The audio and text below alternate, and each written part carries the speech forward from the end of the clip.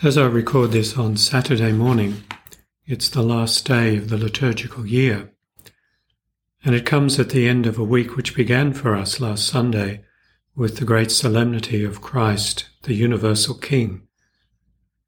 Saturday is usually devoted to Our Lady, particularly when there's no other saint to be honoured. So I suggest that we honour Our Lady on this last day of the liturgical year under her beautiful title of Queen, Queen of Heaven and of Earth. May she keep us safe under her beautiful mantle, within her enfolded arms, and may she always guide us towards her Son, Jesus Christ. To be human, but also to be Christian, is to have a connection with the past. False is the idea that something new can be created out of nothing. We live in continuity with our own personal past, and we live in continuity with human history, and we must live in continuity with the honoured traditions of our Catholic heritage. Rupture with the past is destructive and harmful. But living this way also imparts its own wisdom. If we look to the past, we can not only avoid the errors of the past, but also understand the present and look with confidence to the future.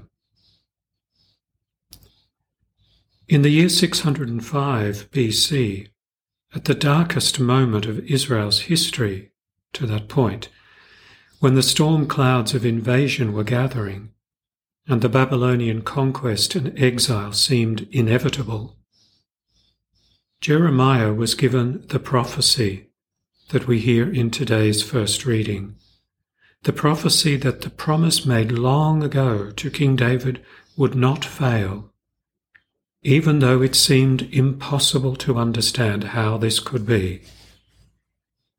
This was looking backwards to understand the present and the future.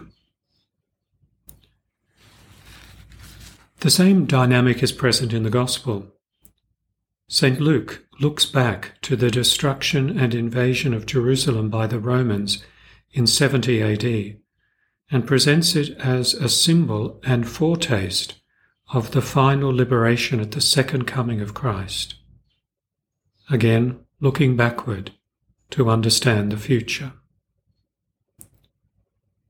The season of Advent has this regular flow between promise and fulfillment, expectation and deliverance, between looking forwards and looking backwards. It always begins not with the first coming of Christ at Bethlehem, but his second coming as Judge and King. No one knows how long human history will last before Christ comes again. The Jews to whom Jeremiah was prophesying surely thought the world as they knew it was coming to an end. The horrific destruction of the Temple in Jerusalem must have seemed like the end times in 70 AD. There have been other moments of awful horrors at various times of history, right up to our own day. This is the way that God has allowed it to be, since human nature, wounded by sin, inflicts wound after wound upon itself, upon nature, and upon the world. The Catechism teaches us that towards the end of human history, before Christ's second coming, the Church must pass through a final trial that will shake the faith of many believers. The persecution in this final trial will unveil the mystery of iniquity in the form of a religious deception, offering humanity an apparent solution to their problems, but at the price of a rejection of the truth.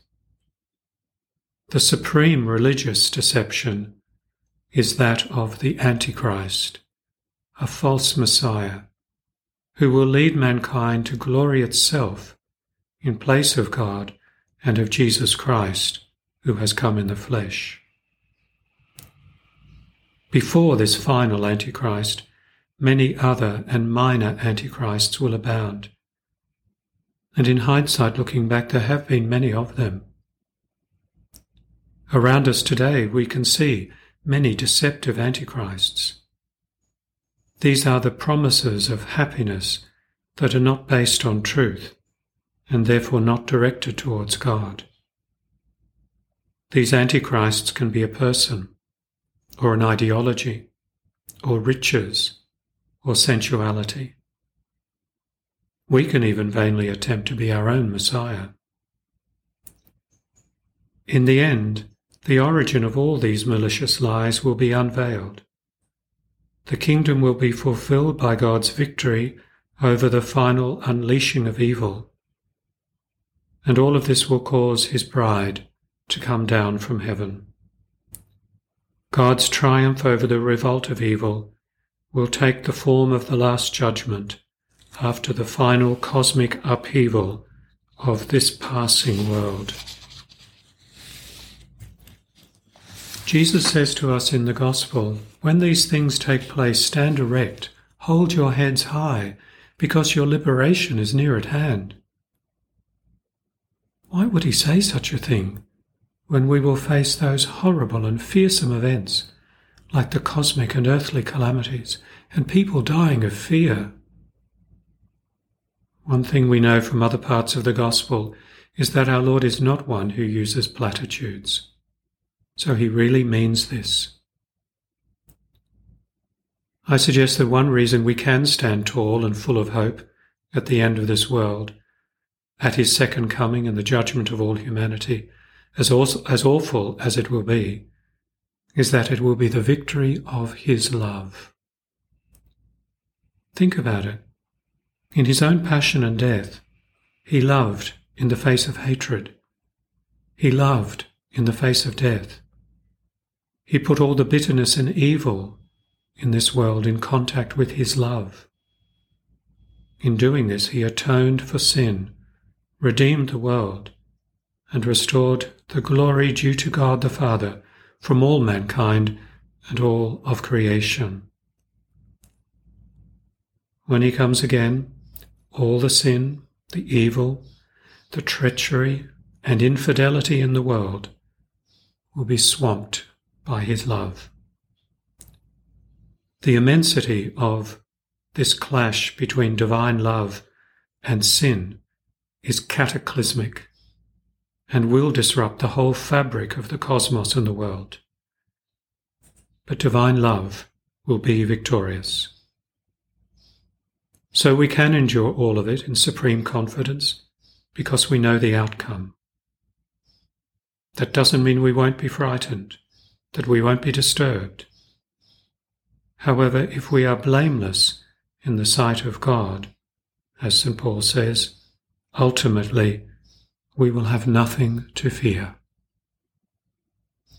Come, Lord Jesus, come.